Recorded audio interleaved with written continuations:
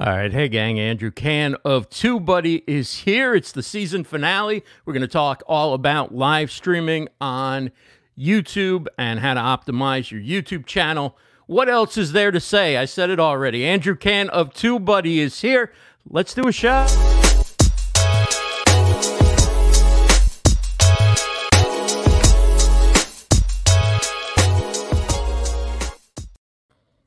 All right, welcome to the season finale of StreamYard Connect. Don't worry, we're not going anywhere as we wrap up season 4 here.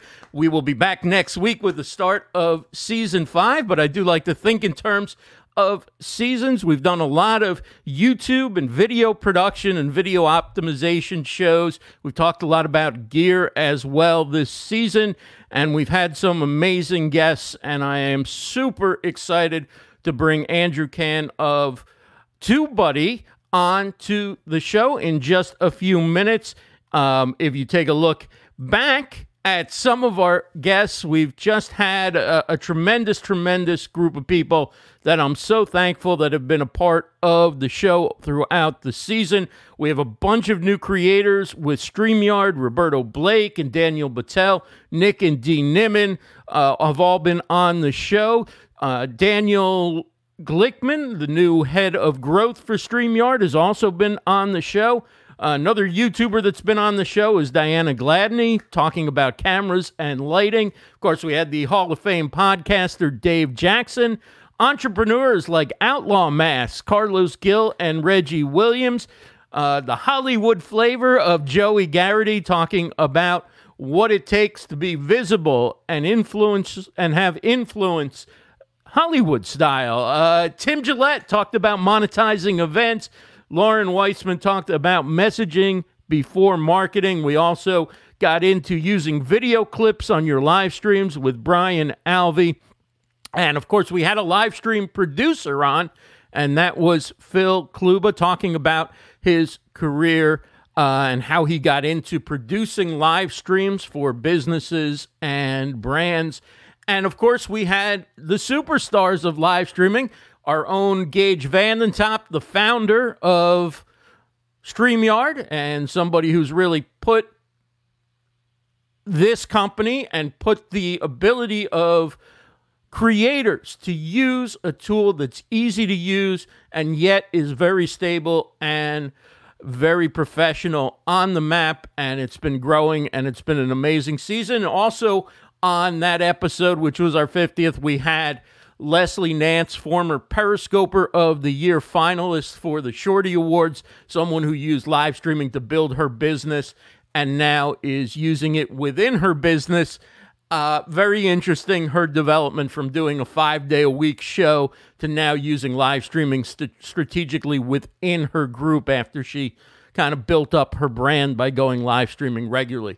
So all that makes for an exciting season, and we've got a lot of really interesting things to come that I'm looking forward to talking about.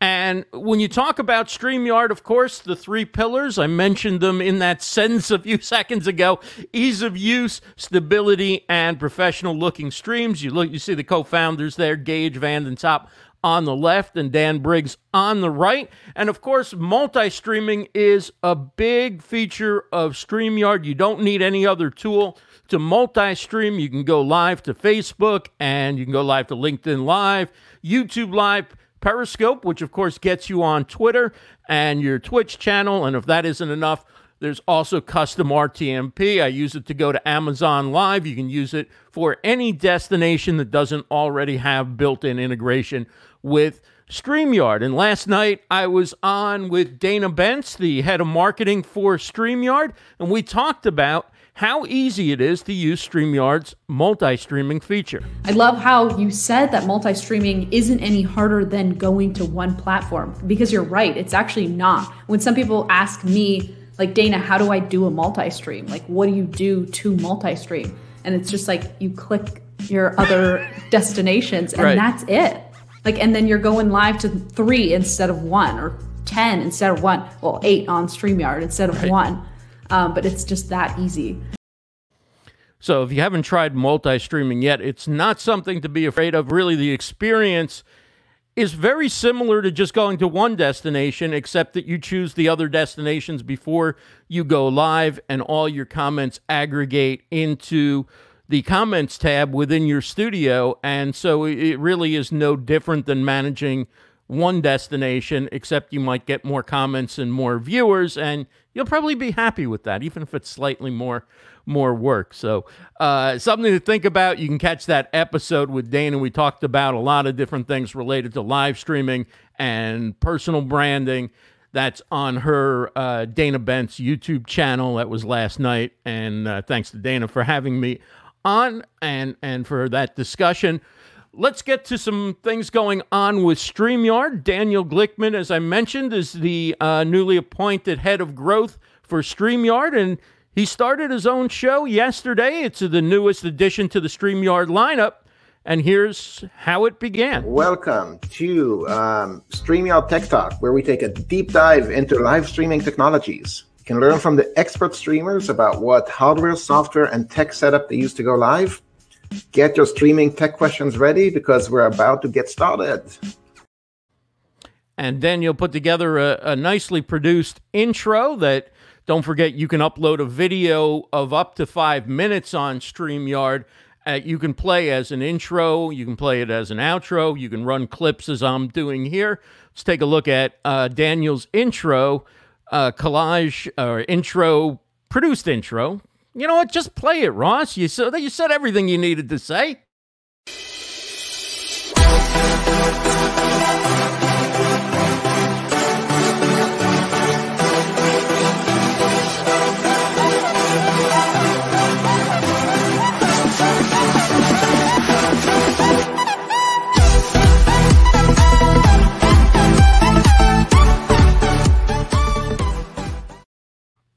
So you can catch StreamYard Tech Talk every Tuesday at 11 a.m. Eastern on the StreamYard YouTube channel and the StreamYard Facebook page. And also, our team is growing. Daniel's going to have a couple more team members joining the fold. Christian Karasevich, may know him from Social Chefs or Social Chatter. He's going to be joining up with StreamYard to work on some new blogging opportunities. And Julie Riley, who was with Social Media Examiner, she's going to be the social media manager for StreamYard. So we welcome them both to the team, and I'm sure you'll be seeing them on the show at some point. Also, the new feature, volume control, is here. And the point I want to make about this is really valuable in a pinch. I think the best practice, if you're trying to get level audio with your guest, is to have them come on ahead of time and sort of mix your volume level there, right? Have them, once you've got your level correct, your gain correct for your own audio, then ask your guest to either get a little louder, a little softer, either turn it up or turn it down a little bit so that you're close to matching. However, when guests join in the middle, or if there's a major change in your guest's audio, you can now go down to that three-dot menu over the guest's little image below the monitor there, and you can actually go in and adjust the guest level. So if a guest is too quiet, you can boost it. If the guest is too soft, you can, if the guest is too loud, rather, you can decrease it, boost it, decrease it. But that is available. You also can adjust your own, although I'm not touching that right now. So if you can set it first within your own mixer or with your own computer, that's the best way to do it. And of course, StreamYard does their work as well to balance things out between different sources and different quality audio, and puts a nice mix together. But these are some things you can do to influence it if you're finding that the volume is off between the two people who are speaking, or more people, and particularly when a guest joins in progress and you don't have a chance to necessarily communicate with them. You don't want to say it on camera to turn up their volume, turn it down. And when I say volume, for those who are professional, you may know it as gain, their level, but what we're talking about is how loud the guest is coming in or how soft. they're coming in. So that's available, volume control, both for your guest and for you. I would say if you're doing well with your own audio, just leave it on automatic for yourself and adjust your levels on your own computer, or if you're using an audio interface or mixer, do that there. I also want to mention the producer program that Marissa Callie has been working hard to put together. She's building up a team of producers. It's in beta right now, but as people need professional production for StreamYard broadcasts, then it's now something that you'll be able to go to within StreamYard and find out who might be available that would be a good match for the type of broadcast you want to do. So another really good program, and congratulations to Marissa on building that up and putting a team together to provide production services for those who are looking for it. Let's get to the industry news real quick. The AI entertainment company Ben has purchased TubeBuddy. I'm not going to get into it right now. We have a source, perhaps, coming on in just a minute. Not a lot of information about it other than a press release that Ben put out that I've seen so far. And also Spotify just continues to buy up podcasting properties. They are going all in. This time they spent the cool $235 million, according to TechCrunch, to buy Megaphone. It's an ad and publishing platform, and the idea is to use third-party ad insertion, essentially, for creators, not just delivering it perhaps to their top tier of people, but the idea now that they can insert ads in pretty much anyone's podcast, I think, including podcasts that are on other platforms, I believe. So I have to learn a lot about what this is and what it means. But what it means is, in the big picture, don't sleep on Spotify. I mean, they have come to play. They have invested a tremendous amount of money. I think at the beginning of the year, they had a goal of about $500 million that they were going to put into podcasting. Well, $235 million is getting them close. They've also bought, I believe it was the beginning of last year, they bought Gimlet and they bought Anchor, and they've, signed Joe Rogan to a $100 million contract. They're here. They're playing for keeps. They're getting into video podcasting, at least for the people on the upper end, on the with big podcasts, trying to take on YouTube. And that way, I think eventually that maybe that'll become available to everybody. I'm not sure yet, but if you don't have your podcast on Spotify, you should.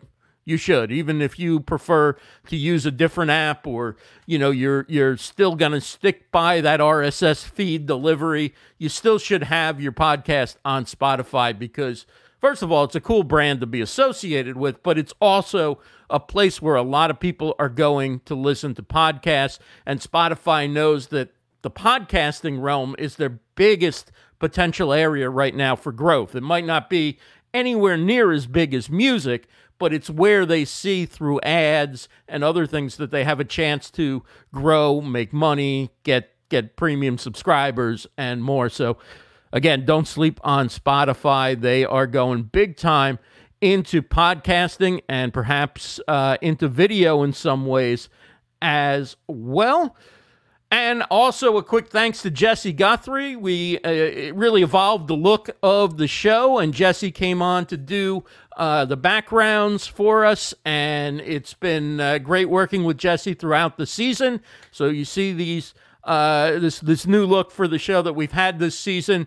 I want to thank Jesse Guthrie for working with us to do that. StreamSense Media is his website, streamsensemedia.com. And if you're not yet using StreamYard, give it a shot. Livestreamuniverse.com/StreamYard, livestreamuniverse.com/StreamYard to get started. This is the season finale of StreamYard Connect. We have our guest, Andrew Can, who we'll bring up in just a second from TubeBuddy. And I'm Ross Brand. This is StreamYard Connect. We're here every Tuesday, 2 p.m. Eastern. On Wednesday, in fact, we're here every Wednesday. I think they say with the lockdown and staying in, sometimes you can't tell. No, I'm not going to blame it on that. I got it wrong. It's all right. So every Wednesday we are here, and join us as we go into next season. We're not only going to feature some of the new talent that's coming along with StreamYard, but we're going to go off into a bunch of different topics. I've been talking with a photographer who's going to come on about how to use photography for your social media graphics and your YouTube channel art and all the different things you need to do on social media for branding and for photography, and a lot of other great topics. We're going to do some more panels. We did one a couple of seasons ago, and we definitely want to do another one coming up this season, and a whole lot more. But now let's get to the star of the show. He is the head of video production at TubeBuddy. He's YouTube certified, and he's an award-winning filmmaker and just a great teacher of how to use YouTube, how to optimize YouTube, and a good friend and somebody that I have great admiration for the way he goes about doing his business and the way he creates videos and the way he really engages with the YouTube community, the live streaming community. Andrew, welcome to the show. It's great to have you on. Thank you so much for having me on. I just wanted to give you a quick congratulations. 5 years, 4 seasons, and 100 reasons to subscribe to not only Ross, but StreamYard. Go ahead and do that if you aren't already. Very nice. Thank you, Andrew. It's great to have you on. Before we get into live streaming and TubeBuddy, let me ask you about the acquisition by Ben. There's not a lot of info out there yet. What are your thoughts on that? So for starters, I was very, very, like everyone else, I was very caught off guard. But seeing the work they're doing, seeing the stuff that is coming, it is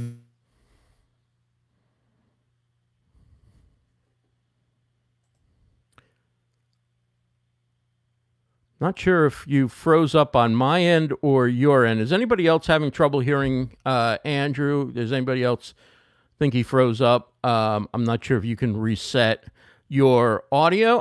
And Andrew will probably be back in just a second. This is StreamYard Connect. I'm Ross Brand, and here he is once again, the great Andrew Can. So sorry about that. That's all right. You were saying about Ben.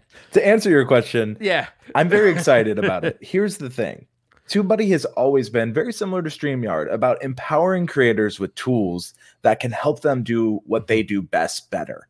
And with Ben and with all the promise of AI and just getting to work on some cool things that we've had in the pipeline and in the works, we've been able to already start elevating some of the stuff we had behind the scenes. And I'm so excited for what is to come. And just not only for me personally, but honestly, the tools that we're offering, how we can work with more brands, more creators, just to let them do what they do best better. I'm so excited. Oh, that sounds great. And we'll keep watching and see what this new collaboration or this new integration with Ben will do with TubeBuddy and what TubeBuddy can do for Ben. It's exciting, all these different developments within the digital space. Now, let's get to live streaming, easy for me to say, on YouTube. And let me start out by asking this. For people who have relatively small channels, they're starting out, they don't do a lot of YouTube, or they haven't had a lot of success yet on YouTube, is live streaming a good way to go about building your channel, or should you hold off on live streaming to YouTube until you've gotten a bigger audience and you feel that, you're more likely to get a lot of watch time and a lot of people showing up for you on YouTube? So my stance on this is actually shifted. I used to think that, you should have an established audience before you even go live. But I think part of what is brilliant about the world is that we can adapt and change. And what I've seen, especially this year, is that it's not so much if you have an established audience, it's knowing who you want your audience to be, which I think is important. I think at any moment you can start live streaming. You just need to know who you're trying to help. A great example is StreamYard. They want to help streamers, and here we are. TubeBuddy wants to help YouTube creators, so that's what we stream about. Knowing what you want to talk about is when you can get started, when you are passionate about it, when it is the thing that gets you up every day and you're like, I can't wait to go and talk about this with people. That's when you should start streaming, because that's when you know who you're talking to. Right, right. And so if you have a small channel, you're not going to obviously have nearly as many people getting notified in the beginning. Is it okay to, people used to say a lot of times, oh, you're going to hurt yourself in the algorithm if you go live and you don't get too many views, because in general, at least the way it used to be when my channel was really small and I didn't necessarily have much of a game plan with YouTube, I would upload videos and they would do okay or not very good. But in the beginning, there wasn't much happening if I went live, and it seemed like, okay, here's a lost opportunity for sure. And as my channel's grown a little bit, I've seen more momentum with going live, but I have still seen that most of the progress that I make on my channel, most of the views, most of what moves the needle forward, so to speak, comes from uploading videos, not necessarily from going live. But I say that as somebody who hasn't done a lot of lives in the last 6 months to a year on YouTube, because I didn't think that it was good for my channel. So I think you bring up a very good point, right? When it comes to how you started, you said that you weren't, you were just uploading, you were trying to find your momentum. I think that if you're going to start a show, which is what a live stream is, this is a commitment, It is a show. You need to have an idea with that. So if you know what your content is, a great example is Optibotimus, who is here in our chat. I see a lot of great people here in the chat. He does toy reviews and he does collectibles reviews. If he was to, he's done a lot of videos. If he wants to transition to doing lives, he can do them on those things, do live unboxings, let his audience get more into it. It's understanding, once again, who you want to help. A lot of people are afraid live streaming will hurt them out of the gate because they don't have an audience. But how are you to establish an audience if you don't try, right? That's one of the things I see worse. It's like, you're so worried about hurting the audience, you have 4 people watching. Keep going. Right, content is content. And if you optimize it well, and if you think it through and you make it for the future viewers in mind, well, not only do you have a live stream, well, then you have a video replay. And if you put, a newer feature YouTube chapters in it, then all of a sudden you're giving yourself more ways to get discovered. You're giving yourself more ways to get new people interested, and they're aware you're live, where they can get to know you more personable than in a traditional video. So there's really no wrong stage in the development of your channel to go live if you have a show or a purpose for an audience that's out there and you're delivering content that they're looking for. It may be a small audience, but it's not going to hurt your channel doing that kind of content. No, especially if you have that plan in mind. Now, if you're just like, I'm going to go live every single day and we're just going to talk about a new fruit. I'm like, okay, Ross, that's great. What does fruit have to do with live streaming? Right. No, it totally makes sense. When it comes to the fundamentals of optimizing videos, your title, your tags, your thumbnail, your description, is there a difference in how you should go about optimizing a scheduled live stream where, the video is up before you go, the video page is up before you go live, and what you would do with an uploaded video? Sure. So one thing YouTube says, especially for traditional videos, is that you should be searchable and compelling, right? So the idea is, if you're searchable, well, you're meeting people where they're looking for, right? A great example is how to grow on YouTube. People are searching for that. So that's a good start, but it's not really compelling, right? Streams really do well with that compelling element, right?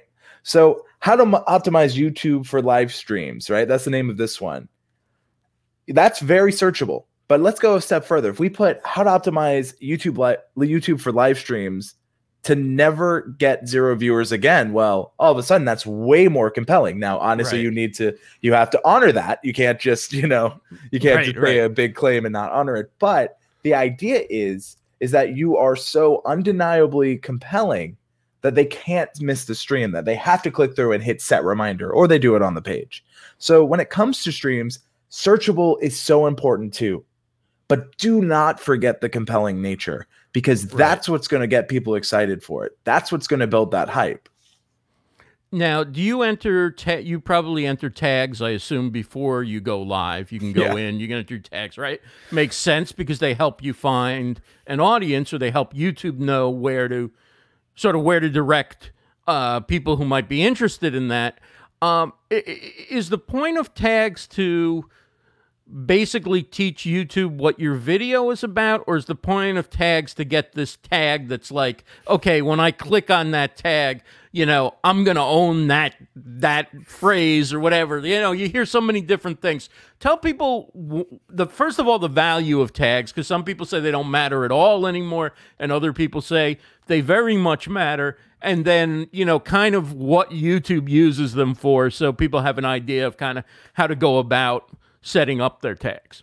Sure. So I always say tags they still matter. First of all, YouTube says they play a minimal role, but that's still a role, right? So the problem a lot of people in our space have with tags is that for so long, creators would just fixate on them to the point where they wouldn't make new videos. And that's very detrimental. If you're not streaming, if you're not creating content, it doesn't matter that you haven't found the right tags. It matters that you're not making content, right? So the problem was people focused and obsessed over them.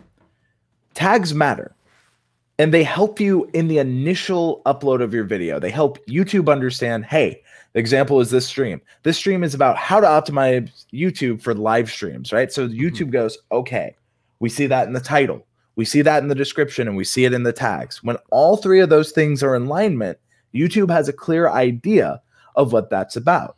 Why that matters is because YouTube knows what our viewers watch. They know what people have seen before. I'm sure a lot of you here, if you are regulars on StreamYard, you know the streams. YouTube knows you know that too. So when they see that you, Ross, or anyone here on the channel is publishing, they know, okay, Ross has told us this is what it's about. This audience loves that kind of content from Ross. Let's put them together to show it to that person. Right. Now let's take a look at the description. Descriptions tend to be a mix of telling people what the video's about, getting some keywords in there for sure. Doesn't always read like a Hemingway novel. And then also having some links, be it to your properties, to a product, to a service, to something that you're talking about in the show that's relevant. Talk about just a big picture overview of kind of the best practices for putting your description. Do you want it to be long? Do you want it to be short? Do you want to have just description above the fold, or can you have a link up there? What are the best ways to go about doing your description for any kind of video, but in particular for a live stream video? For sure. So in the terms of the generality, because it goes for both like published videos and streams, you want to accurately describe it so that YouTube can look at your description, look at your title and tags, and match the relevancy. So those first 200 characters really, really matter in terms of accurately describing the stream, so YouTube knows, okay, this is what it's about, let's do this. A lot of times I'll see people make the mistake where they're like, hey guys, it's so great to be back here again on this Thursday. I ate an apple pie. My new favorite thing is this cup. And I have sometimes used chapstick. And it's like, what is this video about? Right. What is this live stream about? Right. So when you describe it, a viewer can quickly look and go, okay, I get that.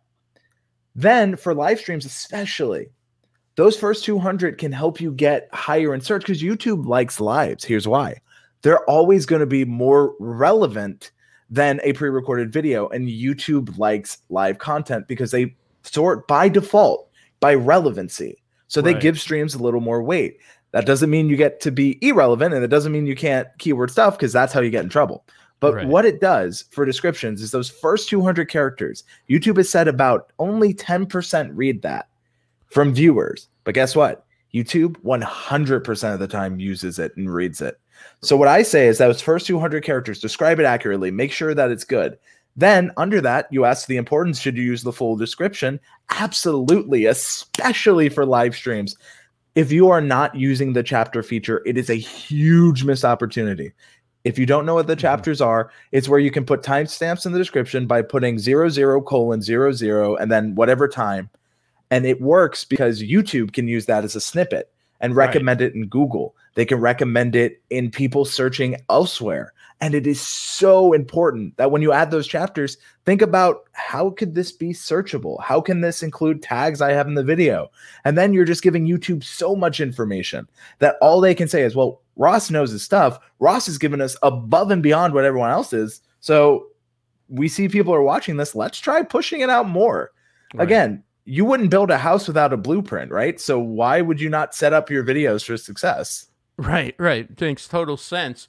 And after the video is done, after it's in replay, obviously doing chapters is a must at this point, because, for example, I might say that I might mention in the description that you're joining us, but somebody could come in and they're watching the open and they're going, no, there's no Andrew here, right? So having a chapter of where I start talking to you and perhaps where we discuss description or where we discuss tags, whatever somebody might be going, I want to hear what Andrew has to say about that. That's important to do as a chapter, I think, right? There's no limit on how much you can drill down. Make it easy for the viewer. Is that the right way to approach it? Yeah, and you can also go a step beyond. Look at your analytics, because YouTube shows you where people are replaying back to. If you notice that, like, at the beginning, there's a huge spike of interest because they just get to see Ross's beautiful face, then you put that chapter right there. Check is in the mail, my friend. You're welcome. I just like having fun. You know me. Yeah. Okay, so you've done that. Do you think about changing the thumbnail cover, changing the description, the title, the tags? What changes do you look at after a live stream's over, or do you say, okay, this was a good live stream, I'm not going to mess with anything, and the same things that work to draw an audience will work to draw people in replay? So to start, I think it's I usually optimize it to, I know where it's going to work for both live and replay. So I'll pretend I don't. So if I didn't know that, what I'll say is this. I always think about, when it comes to my thumbnail, I always A/B test immediately, because sometimes what works for a live doesn't work for a replay. Sometimes you can come up with a better thing. You can A/B test with Two Buddies Legend Plan. But I love A/B testing. You can also do this if you just, change out the thumbnail every day at midnight, so you have data, you can collect it. Right.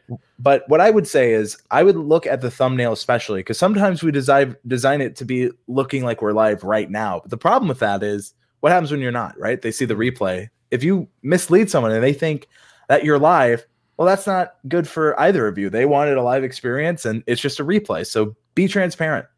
If you have live in the title, change it. Always think about how people can find that stream and what's the core takeaway. I think the stream is beautifully optimized. So great job. Well, I will send you a check as well. But jokes aside, it's very, very good, because you want to think, if this replay, what do I want the people watching the replay to really get out of it? What do I want them to take away and say, you know what, Ross, I didn't know that, but because of you, I now do. Right. That's the moments you really need to highlight. That's what you really should be going in and finding. And the ways you can change that in the title are, you should have that set up perfectly for when you're no longer live and you're in the replay, you don't have to worry about it. So the thumbnail is the main thing to pay attention to. And maybe I need to sort of reverse engineer that, because not necessarily for this show. I think it's pretty clear, because StreamYard's a live streaming platform, that it's a live show. But for some of my own stuff, when I go live, I often use a thumbnail that's similar to the thumbnails of my uploaded videos. Maybe I should be putting a live sign on them, or something that says, hey, this is a live event. Like, you want to get in here. This isn't going to be around forever if you want to participate.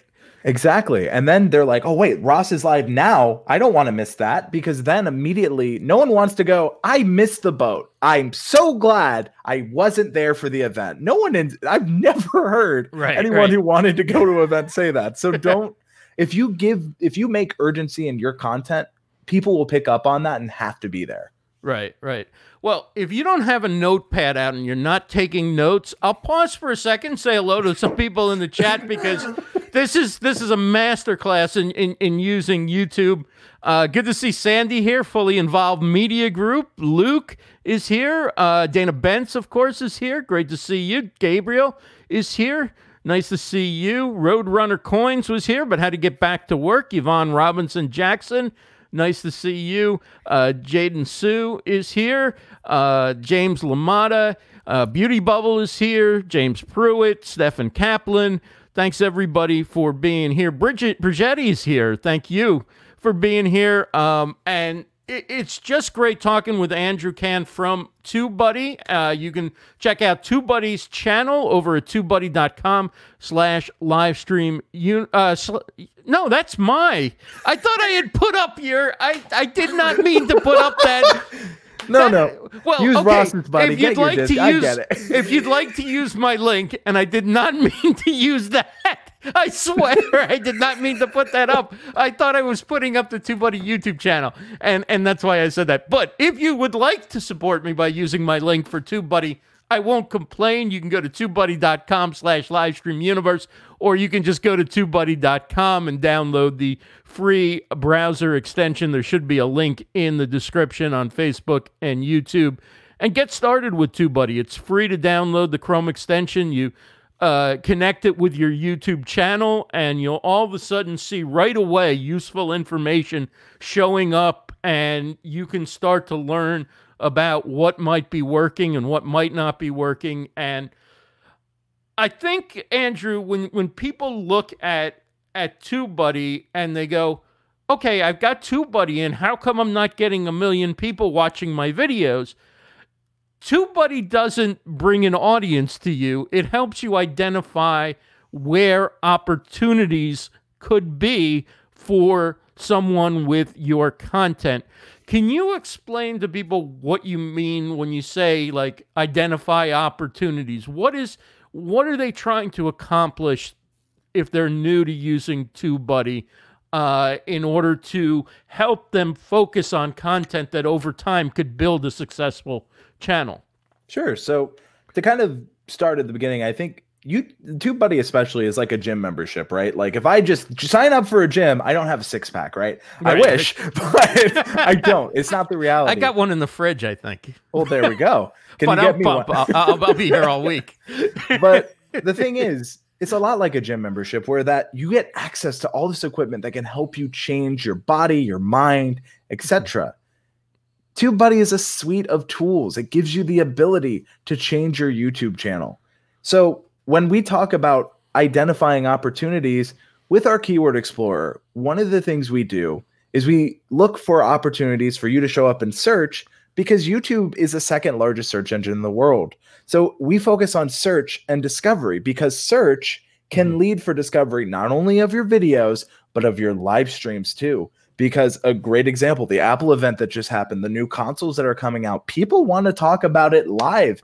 Videos are great, but if I can have a live chat conversation with other people that are passionate, it's like being in a concert, feeling the energy of something you're so excited about. And that's the beauty of a live stream. So TubeBuddy's a lot like that gym membership. Just because you signed up doesn't mean you get the ripped body you want. And it's also similar to, if you don't know how the tools work, we have courses, we have coaches that can help you use it, right? So when it comes to the importance of finding opportunities, we give you an idea of keywords. I saw someone earlier in the chat say keywords equal tags. That is a very gross oversimplification. Right. To make it simple, keywords are the key word, the main focus of what the video is about. It is not just tags. When we give you a keyword, that is what people are searching for, what they're passionate for. And then we break it down even further and we give you a score. Right. And can you describe like what you should do once you get the score? Like if you get a score that's 10 or 40 or 30 or 20, do you not use those words in the title? Do you go, okay, I better keep searching? Or do you take that as, okay, that's 1 point against this, but there might be another reason to use those keywords anyway in my title or description? So, Ross, I'm so glad you've asked this question. If you can just give me 1 second. Sure, take your time. I have a helpful teaching aid that I teach all the time. So, Ross, you are not the only one with snazzy effects here. Some of us have some, some grassroots kind of ways to do things. So, Okay. people focus so much on the score too, buddy, but it's more like a traffic light. So, you're not the only one with special fancy effects, Ross. Here we are. So, screenshot taken. So here's the thing, right? We've had our fun, but here's the truth. People focus way, way, way too much on the number without the context of the graph, right? Mm-hmm. The graph we have shows 5 different things, but I focus on 3. It's like driving a car. It is like a traffic light, right? So if we understand that, then we know that red right here, like if I go back to my traffic light cam, welcome to us on our news hour for the traffic light cam. So we know red means to stop. In terms of keyword research, that means you should stop and consider another keyword, right? Mm-hmm. Yellow is to be cautious. I know that if I run a yellow light, a cop could pull me over because I assume the risk of running the yellow.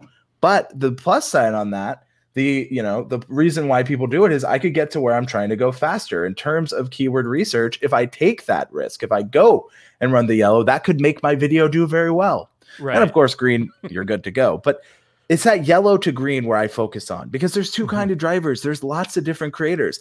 I'm slow and steady at the yellow light. I'll slow down and yield, but I know Dana Bentz, who gives her 2 cents, will be going right through the yellow. She's going to say, I'm never hitting. You're never going to catch me, cops.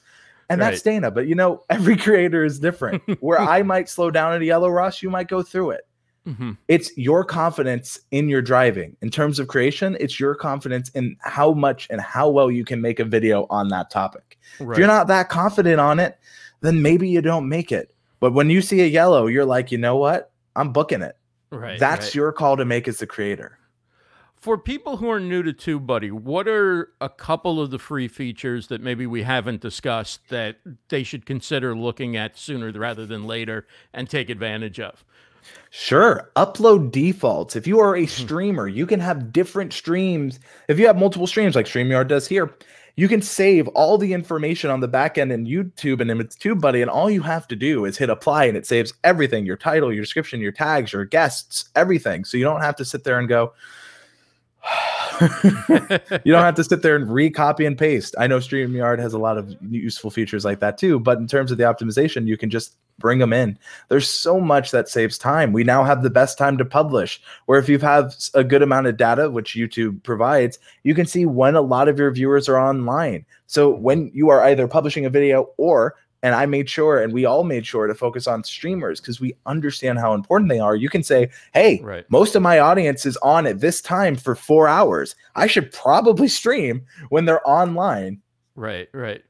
Do you have sort of a philosophy in terms of the right mix of content? Like, should you just stream all the time if that's what you like to do? Should you mix in stream, 2 uploads, stream, or stream once a week, upload once a week? What for somebody who's not, doesn't have unlimited time, right? They can create a couple of pieces of content a week, maybe 1 piece of content a week. What is the right mix between streaming and uploading? So I definitely think you should try to do both, because you want as many opportunities to focus on your brand or you as a creator.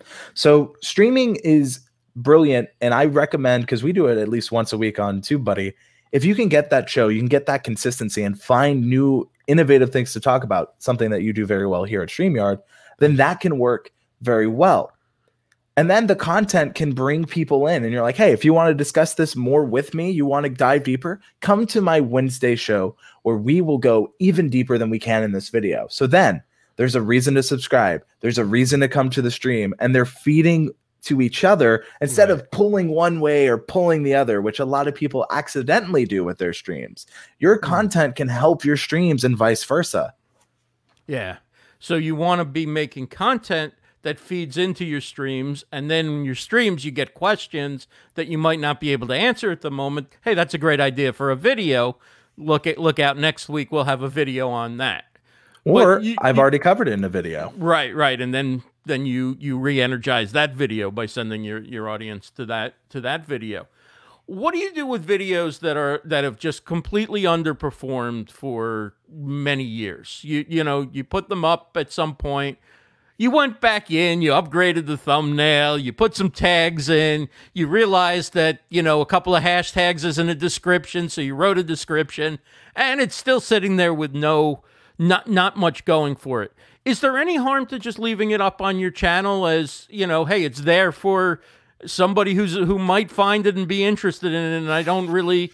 Or do you want, or is it, if you have like 10 views or 100 views as your channel grows, do you want to start? Is there a certain number where you want to just go like, let's drop that off? Nobody's really watching it, because you can dig into the analytics and you can see that like this video has 2 hours of watch time in the last 3 years or whatever. You're like, I don't think anybody's coming back for this one. So I'd actually look at the impressions there, because sometimes what can happen is YouTube can try its hardest to put something out in front of people, but if they just didn't click, that's not the video's fault. That's the thumbnails, right? So I dive deep. I go, how many people did this show? It was interesting because I was working with someone and they're like, this video is awful. YouTube never even put it out. And then we lent their impressions and they had 1 million impressions. Right. So YouTube really tried to put it out, but no one clicked on it because they couldn't tell what the video was based on the title and thumbnail. So I would look there. I mean, if I've had like 2 impressions over 4 years, maybe I consider how I missed the mark. Maybe I look at what is this video really about, and is that what it's described? If a video doesn't perform, more often than not, it's a reflection of us as You're freezing up a bit. Creator. Your audio is... That's hard in life. Oh, am I here? Yeah, you're back, I think. Or not. Can you hear me? Yeah, you might want to refresh. You're frozen on my end.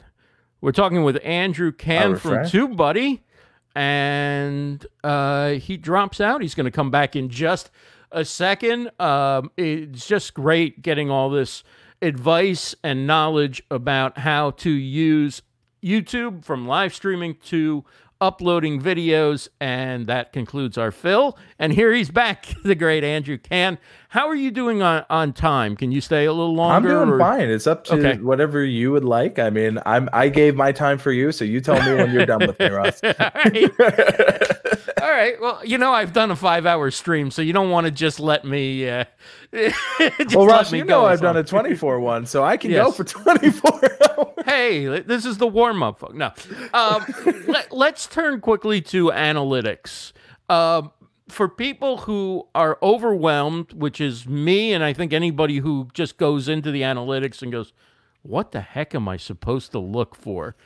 Can you break down where to start with analytics? What are a few important metrics? Because if you look at everything, you're looking at nothing.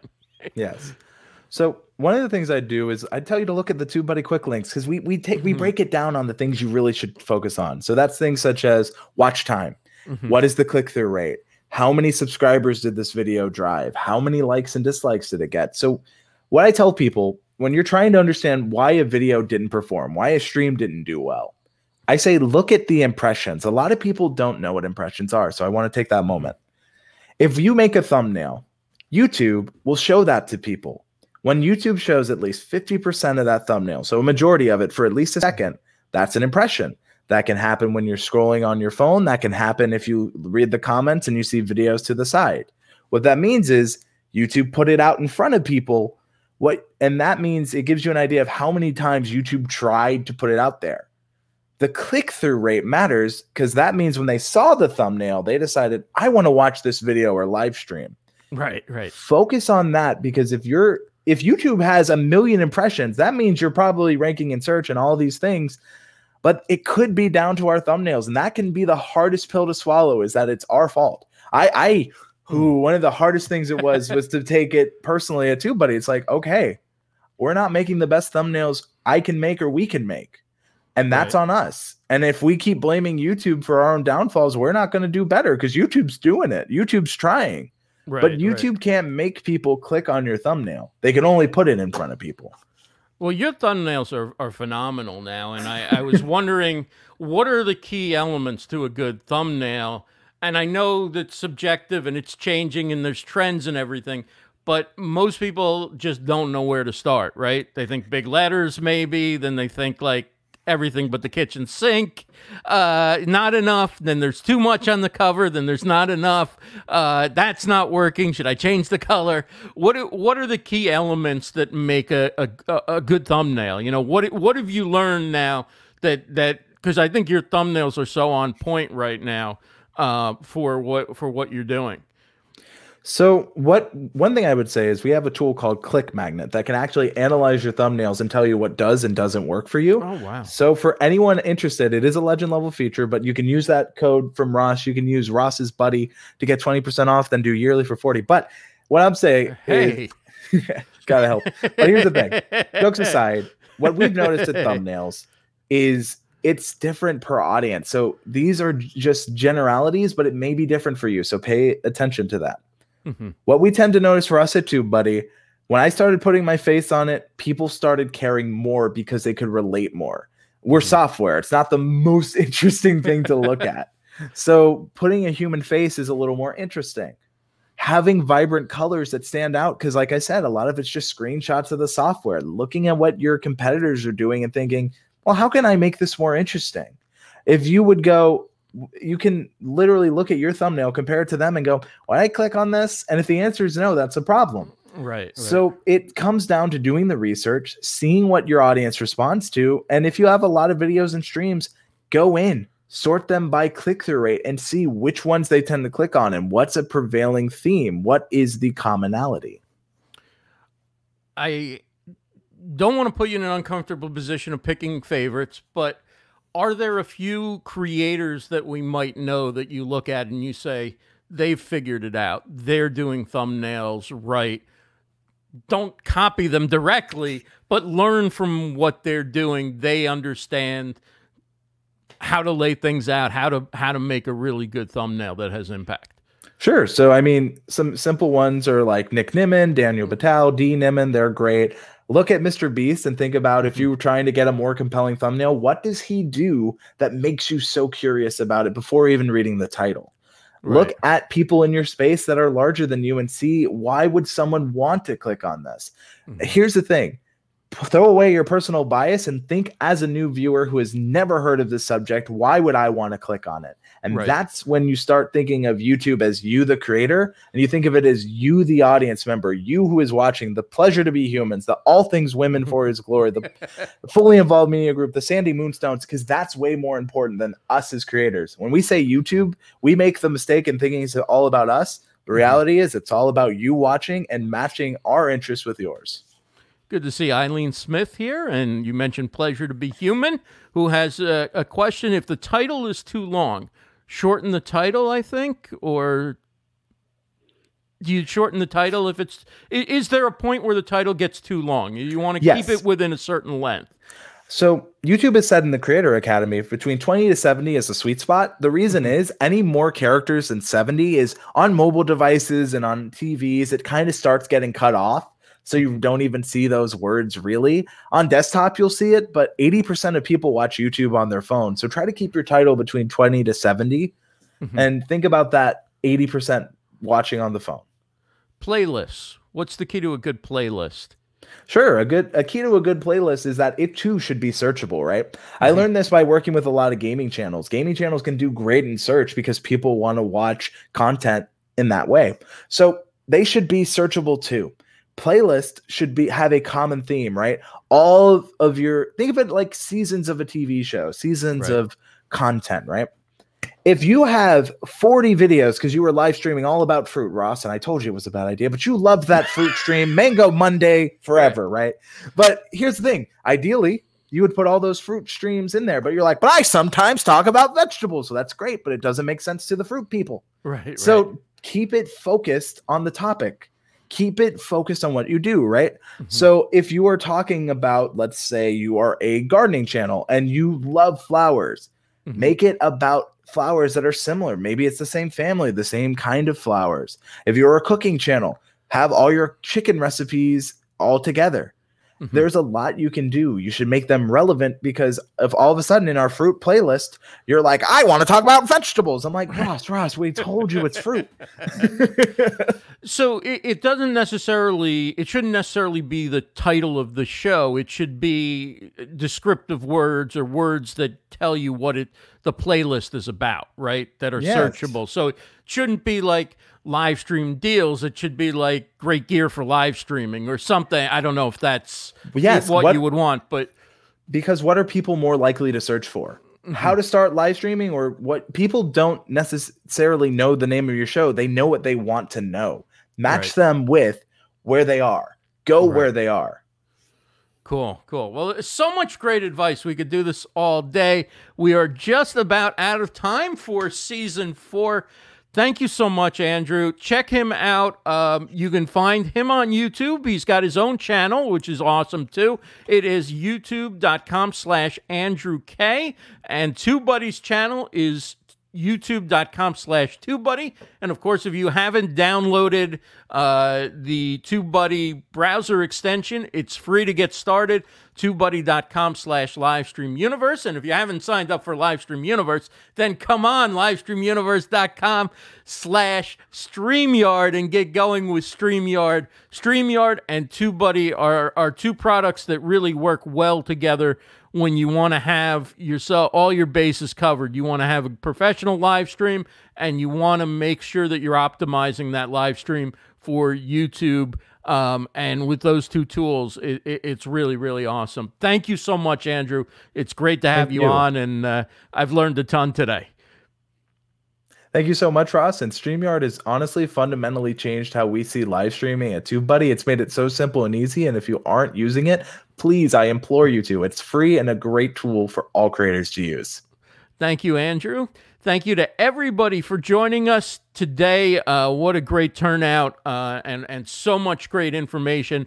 I can't wait to go back and watch this and take notes and make some improvements to my channel, to the live streams that I publish on the StreamYard channel. It's just fantastic to get the insights of Andrew, who's done it, who works with TubeBuddy, works for TubeBuddy. He's their head of video production, and he's really been responsible for growing their outstanding channel to 500,000 subscribers, and it is just continuing to grow with great tutorials, great live streams, and so many opportunities to learn. We want to thank everybody also who's been a part of this season at StreamYard Connect. I want to thank Jesse Guthrie again for his help with graphics. I want to thank Beauty Bubble, who's always keeping things live in the chat. Thank you to Gage and Dan and Dana and the whole team over at StreamYard for everything they do. And of course, thank you for being here. We're going to come back with some great episodes in the next season, which starts next week. So see you back here again on Wednesday, 2 p.m. Eastern, for another episode of StreamYard Connect. Take care, everybody.